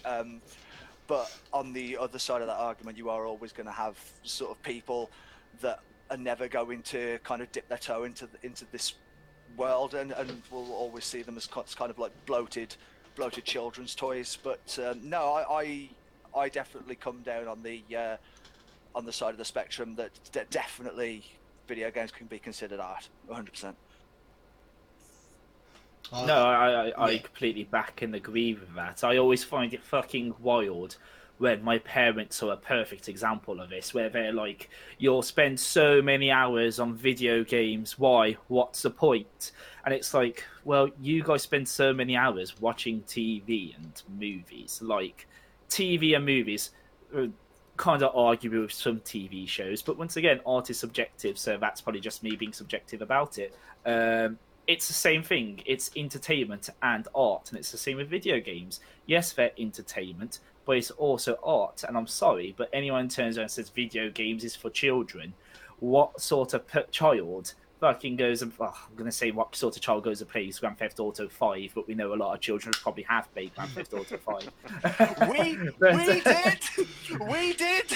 You had San Andreas when you were a I kid, was don't probably you? about 13 when I got San Andreas. Going back to Nintendo 64, I'll never forget the one time when I stayed around my mate's house, and his mom came back with a copy of Conker's Bad Fur Day, if anyone knows what the game is. Yes. And she's just like, oh, I've saw this game. It says it's 18+, but it's got a nice cute squirrel, so I can't see what's wrong with it. So she gave us Conker's Bad Fur Day to play for the evening, and let's just say poor 8-year-old me had my mind fucking blown by that shit.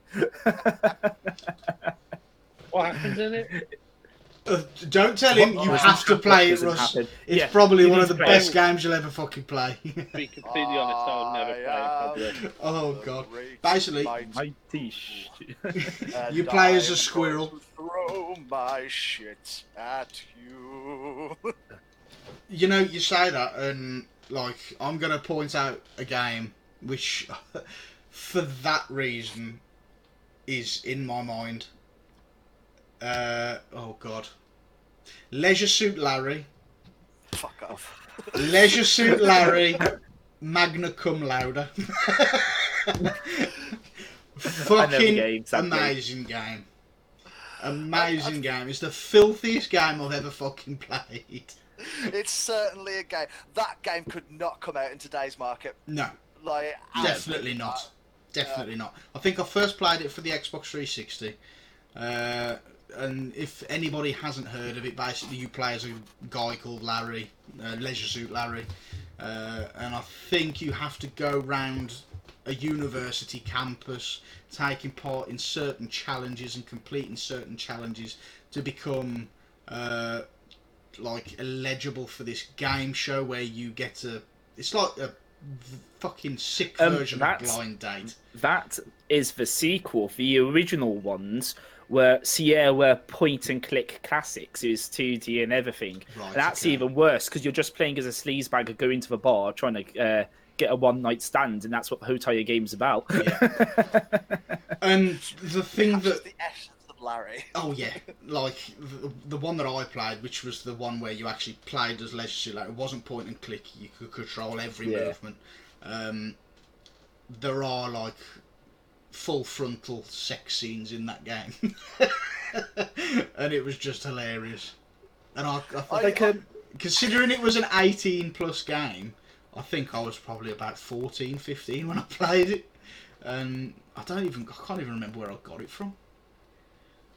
I really don't. I can't remember, but it was a fucking. Well, it was a great game. It had quite a. He's lost Jack. Oh no, we've lost Adam.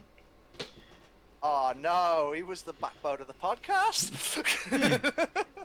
No, it had quite a cartoonish art style though, so I'm not surprised that kind of accidentally fell into your collection at 14 years old, because it's kind of, from what I remember of it, it's kind of like Mario 64 but with banging chicks. Do you know what I mean? Like, it's got that kind of pretty much. Yeah. Would you It's say that- very would you much say a that cartoon comic game as well. Would you say that Leisure Suite Larry magna cum laude is art? No. I think it was mean- just a game made by perverts. So For there's the a sake thing there, I always of, for the remember sake that. of a bit of a laugh. I mean, With stuff like that, though, there is always. I remember someone talk about art when I went to college, and it was how, like, with everything that's made, or like, it kind of falls into like 3 different categories. I remember one is like throwaway, and one is I can't remember what the other one was called, but it was just like stuff like that would be classed as throwaway. It's just made for you to waste 30 minutes in it and fuck off. Whereas the games like Red Dead Redemption are made to be art. They are put. There's a lot of love in those games. Whereas then the other games like The Last Duke Nukem is made because someone hates their mother. Yeah. Like that's why these games are made. Some are made by I people don't that know have if you've art. ever played Postal 2. I consider Postal 2 to be art. That game's amazing. Some games are made for art. Some games are made by artistics. Oh, sorry, autistics. I remember No, a game as well. I think this would be classed as a throwaway game. PlayStation 2. It was called State of Emergency. I don't know if anybody's ever heard of that. Yeah, it's a Japanese one, wasn't it? Was it? You I played don't. it to I'm be- not sure I think if it was Japanese because you played as a Japanese office worker, didn't you? No. If it's the There game I'm was thinking a of. selection of 3 characters. One of them was a short Hispanic guy. There was a black guy, and there was, I think, an Asian woman. And the entire aspect of the game was to go around and cause as much chaos as possible and blow shit up. And, Yeah, I'm thinking of a different game. I do apologise. but I think I know what game you're on about. Yeah.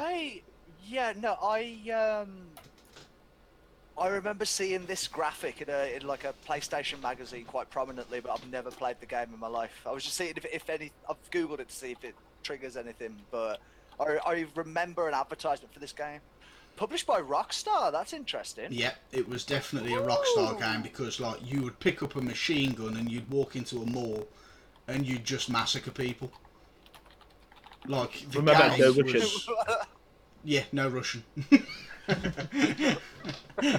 Incredible Crisis is the game I was thinking of. I've just googled it. I need to have a look at that because is that like a series of different, like, kind of mini games? Yeah. Like your Japanese office worker running away from something down like the office halls. It's all about being your stereotypical Japanese salaryman, and you're on the edge of having a mental breakdown at every given moment, and you're going through a series of mini games not to have a mental breakdown at work. What's the game called?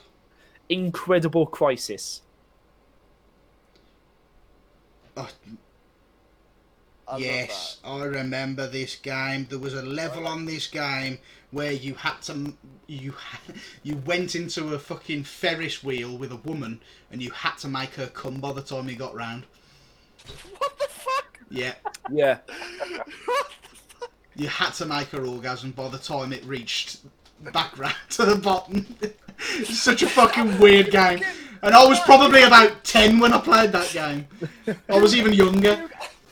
You Google Incredible Crisis and there's just this really happy Japanese salaryman getting on a Ferris wheel with a woman. Yeah, that's the game. That's I've wondered what that game was for fucking years, and you finally fucking. Oh man, I remember that game vividly. Yeah, it's one of those experiences you never forget, man. Yeah. Finger blasted in the Ferris wheel. And knuckles. Oh man. I wanted to sort of dovetail off something that Russell said about sort of video games being designed to be art. And you use Red Dead Redemption as an example there, pal. I'm not entirely sure that rings true because I think the Red Dead Redemption is designed to be an experience first and sort of like art second. But when you go too far the other way, where games are created to be art, that just turns me off completely. It's why I've never played Death Stranding. It's why I didn't care too much for The Last of Us Part 2. Because it's like, this game is important! Look at how important this game is! Look how artful and creative this game is! And it's like, all. I said it earlier, all flash, no gash, do you know what I mean? All style, no substance, just a very hollow experience. I find that can be, do you know what I mean? When you're just beaten over the head with how important this game you're playing currently is, it's like, Well, it just comes off as pretentious and just turns me off to the whole experience, where Red Dead Redemption is artistic effortlessly and almost accidentally. Do you know what I mean? It just tells a solid, cohesive narrative in a gorgeous, immersive world with shitloads of stuff to do, and it ends up being this artful game. But it was never set out to be that. It was, okay, we're going to tell the story of the Van der Linde gang. What does that game look like? Whereas I can imagine the first pitch meeting with Naughty Dog for Last of Us Part 2 is like, okay, well, we've got to be as diverse as possible and have this protagonist that's, you know, like a gay woman, and we've got to really hit those players in the feels about how revenge is sort of like, when you go out for revenge, you got to dig 2 graves, and it's like, no, I'm not interested. I don't like it so much. Do you know what I mean? That was my reaction to Last of Us 2. I think this is the perfect segue now into Cyberpunk. So I don't know how much you know about Cyberpunk. I could talk a lot of it without saying spoilers. So Cyberpunk itself is actually based off a pen and paper RPG game similar to Dungeons and Dragons. And at the time of its release, it was literally just seen as sci-fi, science fiction. And I think it was written back in the 80s. It was written and published back in the 80s. And the reason why it's so interesting, especially as a video game today, is the video game is very, very close, and the word I'm looking for, it's very close to its source material. Like, they've not skipped any detail. And what makes it so interesting is the source material was written in the 80s, and it discusses a lot of social issues with what we're facing today. Which I think what works so well in Cyberpunk 2077 as a game, because you've pretty much in that game got a lot of social issues which we've got going on today, but it's been hyper exaggerated. But you can see where the origins are coming from. Like, one of the big things in the game is all about how you don't own your identity. Your identity is sold to you by corporations. So you don't really make or form your own identity or anything like that. You're not unique.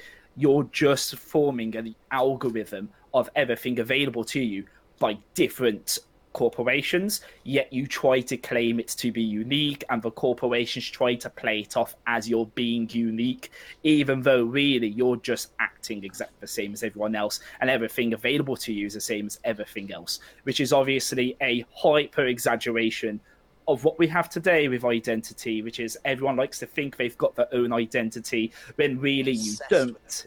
And people are obsessed with it. And one of the things they talk about in there as well, which is amazing, so they do a bit of a comparison where it talks a bit about how in the 1970s, if you was in the workplace with visible piercings or tattoos, you wouldn't be allowed a job. Having vibrant hair colours, you wouldn't be allowed a job. And what corporations did was they took those unique aspects of identity and instead owned that identity and sold that identity as part of your work uniform. So once where things like piercing, bright-haired colour or tattoos would be your way of expressing yourself, companies now make you, say if you're working in a bar, they make you have a specific tattoo as a worker of that bar. Or if you're working for a certain hotel chain, they make you take specific cybernetic augmentations to now work as part of that hotel chain. And it's about how corporations have been able to corrupt everything to do with identity. And the only reason they was able to do that is because there was a society which was obsessed with identity, which links to where we are today, because we are a society obsessed with identity right now. There's just loads of different things on like that where it's a game with a lot of social commentary, but it's not intentional social commentary. It's just because it's being so close to its original source material from the 80s, which just so happened to kind of predict where we're going to be in 40 years' time. which has turned Cyberpunk into this weird kind of beautiful art form of a game, of sort of thing of, if we don't change things, our future is starting to look like what this game is. And as you play that game, trust me, it's not a future you want to be living in. I don't know, man. We've got customizable dick size and Keanu Reeves. I'd live in that future. I spoke about this to Adam earlier, actually, and there is an article, and again he said don't trust the articles because there's a lot of stuff going around saying fake news stuff about the game and all this. But no, well, knowledge without mileage is bullshit. Do you know what I mean? Like, anybody could read a blog and say, "Oh, well, I don't like this game," but it sort of dilutes your point if you haven't played it yourself. Do you know what I mean? I've heard and I've seen the screenshots, but the game's on its way any day now, and I'll be blasted. But apparently, if you choose the circumcised penis option, you can't have sex with anyone because they don't like it. That is an alleged thing that can happen. Citation needed. But it's like, so there's been a massive kick-off, hasn't there? By I won't say it's representative of a whole community. It's just going to be those specific loudmouths who kick off about everything, no matter what, anyways. But loads of people have been talking about how Cyberpunk is a transphobic game because you can play as trans and no one in the game cares that you're trans. And it's like, how's that transphobic? This is your first game where you can openly play as a trans person, and you're in a society which accepts you for being trans. The reason why no one cares that you're trans in the game is because they accept that you're trans. Everything is fine. But people are saying it's a transphobic game because people don't acknowledge you for being trans. It just proves that it could be attention-seeking, that. Yeah. Like, I think Otaku bitched about it. I hope that that's the case, that in 57 years from now that we've reached a point where you can be whatever you want, you can love whoever you want, and nobody's going to care about it, do you know what I mean? And all these social justice warriors that kind of look for problems where there aren't problems to make an issue about it, they're going to have to get jobs, man. And that's going to be that's going to be a beautiful day for all of us. Do you know what I mean? It's like, I really hope we get to that point as a society, because I'm already there. I don't know about you. I could not give a fuck. Oh, I couldn't give a fuck. I do not take time out of my day to hate on anyone because of what they choose to do with their life, or even something as pathetic as like the color of their skin. I don't take time out of my day to fucking hate on anyone for that. And I'm hoping that the world of Cyberpunk, where nobody sort of acknowledges it because it's so normal. And that goes back to what Welshie was saying. That's why. Here we go. So this is a thing which has been making the rounds, actually, and this is from the original roleplay book. And it's actually quite an interesting one. So you got to remember, this is written in the 80s, and what makes it interesting as well, because a lot of people have tried to cry racism over this. Either the person who wrote this is African American, which is a real fun part about it, or there's a section in the book about diversity and unity, and how diversity, unity kind of ends up allowing the corporations to do this huge buy-over of everything, and how diversity and unity pretty much weakens the society to the corporations, not to governments, to corporations. And the paragraph itself, it says, diversity and unity. It is now accepted among historical scholars that in the decades before the collapse, America suffered from the sickness of racism and cultural identity. Everyone wanted to be seen as special. Every group had to be equal or preferably better than its neighbour, and fought to protect its special rights. If anyone had something that someone else wanted, they were painted as racist, sexist, elitist, or worse.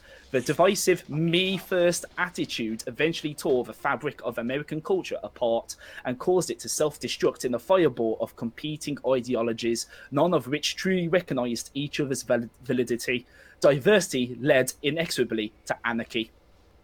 It's scary. That was written in the 80s. That chilling? That is chilling. That was written in the 80s. Scary how accurate that is today. Wow. Yeah. Yeah. And it's the reason why this game is so amazing, because they've kept so close to the source material, and the game proper captures that feeling from that paragraph as well. If you have the game on PC, on Good Old Games, they actually give you a free copy of the pen and paper source book. Oh, no That's way. so cool. Yeah, so you can actually read that paragraph in itself in the book. Nice. I didn't know that. I didn't know it was like a pre-established kind of IP that was getting a sort of like a second life. Oh yeah, I assumed it was just ground up. They do that a lot because like the Witcher was a series of books. If I've got my facts correctly there. The series And was that dovetailed into a game. Yes. I think it's a Polish author, because like all the lore and mythology surrounding the Witcher, I think, comes from local Polish mythology and kind of urban legends and stuff like that. So that the CD Projekt Red, which is again another Polish company, decided to just turn all that kind of mythos into the game called The Witcher surrounding the books. So here we go, it's, Cyberpunk. really interesting. First edition of the rulebook was released in 1988, and second edition, which was called Cyberpunk 2020, so it's how he thought we'd all be living in the year 2020, was released in 1990. And they were right. You know, it is semi-correct, except we don't have all the cyber augmentation. And there probably isn't a pandemic in it either. No. Well, they said that in the years before the collapse. Do you know what I mean? This Well, could yeah, be true. it, boys. Do you know what I mean? Yeah. Yeah. We've been living through it. Cybernetic dick augmentations on the way, boys. Oh yeah! Yes. Nah, we won't be fucking doing a podcast then, will we? We'll be I want a eating the 15-inch fucking mega Remember, schlong. boys, no circumcision. Yeah. I want a 15-inch mega slong with fucking laser pointer and everything, like, you know what I mean? Mate, if my dick can't melt someone's eyes out, I don't want to be in that future. Oh man. But yeah, it's deepness and expressionism aside, just as a game in itself, it's just absolutely amazing as well. Because you've got, without giving away spoilers or anything like that, you've got all these, you get that full-on proper sense of all these different cultures and identities and everything like that. You have like a religion of Buddhist monks who believe by having any form of augmentations, it stops them from going on the path of enlightenment. So you literally have like this tribe of Buddhists who try to avoid any form of cybernetic augmentation. And it's brilliant because you've got like side stories where people try to fuck over these monks by forcing them to have cybernetic augmentations to try and fuck with them. Which in itself is a nice social commentary on how we treat quite a lot of modern religions today. We don't really try to appreciate what their religion is. We just are more interested in how we can fuck with them. And you've got loads of other things. The gangs in it are really fucking interesting as well, because gangs are no different to corporations at that point. It's just corporations have more money than the gangs. And once again, you look at how corporations act today with how they bully people and silence people and what they do in courts to silence people. Once again, no different to fucking gangs. So, you know. Yeah, that's like fucking using the Last of Us 2 is another example. There was a point when a lot of the story details were leaked and people were discussing it on YouTube videos, and Sony and Naughty Dog were out there acting like the fucking mafia and copyright striking images, like images from the official, you know, press material, and people talking about these leaks. Do you know what I mean? So you are 100% right that they do that. Like even now, like it hasn't quite got to the point of organized crime, but there's definitely elements of it in modern practices of especially big. If they're using fear and intimidation to. That's exactly it. Yeah. Fear and intimidation to what would I use the words as, to get their preferred outcome in a court of law. Surely that isn't that classed as perjury? It's fear and intimidation it's fear and intimidation to control the public narrative as well. In the case study that I'm using, do you know what I mean? It's fucked up, man. Whole world's fucked up. I miss the 90s. It's fear and intimidation within the lines of the law, so it's okay. Yeah, exactly. So it's not like it's like the contract says we haven't done anything wrong. It's like, yeah, but you're still a piece of shit. Yeah, Yeah. the ethics The behind law- that is the law- terrible. The law says. It's like, well, I'm not asking the law. I'm asking you. Do you know what I mean? Are you being a shitbag right now? And the answer's yes. Spoiler alert. I love spoiler alert as anything. Like when you're about to like insult him on, it's like spoiler alert, you're a cunt. I do like that term. Well, they might not know. They might want to watch for themselves the season finale of I'm a Cunt. Do you know what I mean? Like, I would have guessed it from the title personally, but hey ho. I mean, How I Met Your Mother. Spoiler alert, at the end, he meets a mother. Who'd have thought it? Oh, I wonder how this is going to end. Everybody died. I remember about 2007, I think it was. There was a film coming out, like an autobiography, not an autobiography. It's like a biopic of Princess Diana, and it was just called Diana. And I remember being like, "Oh yeah, spoiler alert, by the way." yeah. You can edit that one out, but like, No, it's staying in. Yeah, I don't exactly edit. I just throw it on. No, absolutely, yeah. Lads, this has been a laugh. I've enjoyed this. It has. It's a shame that we can't get you on for the Jardcast Christmas party. By the way, listeners, Yeah. perfectly timed. I did not shoehorn. So La sweet. la la la la la la podcast party. No, I'm watching. It will be good. Lots of laughing. 23rd of December, we're doing our first ever live stream. What is it going to be? Lads, drinks. Not to that extent. We've got a series of guests who are going to be joining us. We're going to be getting festive. Talking topics are not going to be planned. It is literally going to be... It's just going to be chatting shit. Yeah, it's going to be several hours of ourselves, and we're going to have multiple visitors dropping in and out as the stream goes along, having drinks, having a conversation, and obviously the chat is going to be open. And since it's all live streamed, you're going to be able to put whatever you want in the chat and communicate with us directly on the spot, and we'll be able to talk back to you. And the whole idea is going to be, it's going to be just like a nice big Christmas party.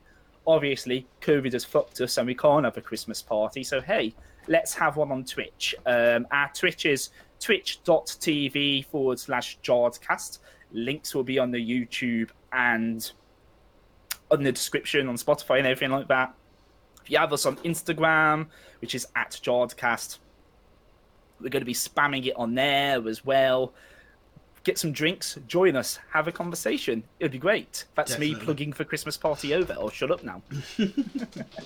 I'm assuming we're going to wrap up and conclude. I've really enjoyed tonight's topic, actually. I was looking forward to this talk. Firstly, as well, I do want to actually apologise for the fact that there wasn't a video last week. Sometimes life just gets in the way. I've been working so much over Christmas. Like, over this December, it's been a fucking nightmare. I'm lucky, really, because I'm on holiday at the moment, so it's just one of them. But I've really needed this tonight. It's been great. It really has. It's been absolutely great. It's been an absolute pleasure to have you on, Jamie. We Thank you so much. We don't get much choice to talk to each other, unfortunately, thanks to adulthood. But it has been great just to have these last 2 hours to have you on, actually have a weird kind of catch up and chat shit about games as well. It's been real, man. I'm not as well versed in it as you guys. So sorry if I've sort of like derailed and. No, it's gone great. It's gone great. Awesome. No, I'd love to come back. Just let me know when you want me, and I'll be there. Definitely. And before we finish up, where can people find you, Jamie, if you want them to find you, band-wise and everything like that? I don't want them to find. I don't want them to find me. If you see my personal Instagram or see me in the street, please just don't. Just leave me alone. I meant most of your band. I was going to say, having said that though, you can find Ataka on any social media. Go in, think of a social media, we've got it. Our handle is always @Ataka Official. Like I said, we've got an album out called Sleeping Giants. It's quite good. And yes, so that's it from me. Sweet. Brilliant. Thank you very much, Jamie. It's been an absolute pleasure to have you on. It's been great. You're welcome, buddy. It's been lovely to see you. And- To see you. Be honoured, you're our first ever guest as well, which is and it's gone really well. It can only. That's the good thing. Like, you're setting the bar so low with me that we can only improve from here. Do you know what I mean? Like, Yeah, next week we've got that Epstein fellow one, so we'll see how that goes. So No, that guy. no, we haven't. His name's Etheridge Epstein. Etheridge Epstein. Oh, I know the fella, like big fucking fake mustache. Yeah, I know the geezer. Big Yeah. goggly And, glasses as well. And we've also got Hill Binton on as well. Good old Hill Binton. Oh God. Video Yeah. games. Video games. Thank you very much, everyone, for listening to us. As always, normally I do the plugs at the start, but I've decided to do it at the end because I can. Once again, we're on YouTube, Spotify. We've got a link tree which has us on other platforms as well. Social media at Jardcast on Instagram, on Facebook. Just search up Jardcast. Twitter, we refuse to have that because it's a piece of shit. Yeah. That's More about like it. Twatter. Oh, I won't go into it because we're wrapping up. There's been some spicy things happening on Twitter recently. So if anyone's interested in that, just look at recent Twitter censorships. We may talk about it in the upcoming podcast. So if you're interested in it, read up on it. We're not going to go into it now because that'll be another hour here. Just a quick one as well. There will only be the Christmas party next week. There won't be a video because we're having the break, aren't we? We're having a break over Christmas. Yeah. Yeah, sure, okay. Yeah, because like Yeah. the Christmas party's on the Wednesday, and like I'm working on the Monday as well. So Yeah. it's going to be an absolute nightmare to get any content out for next week. So we're going to have a break next week, and then we should be back before the new year. Or Yes. yeah, Christmas party, 23rd of December, starting from 6 o'clock over on Twitch. If you're unable to join us for any reason, shame on you, but it will be uploaded on YouTube afterwards on the Friday, as always, with our usual uploads. sweet, awesome. Thank you for coming, guys. Enjoy, and we'll see you again. Bye. Till next time. Bye.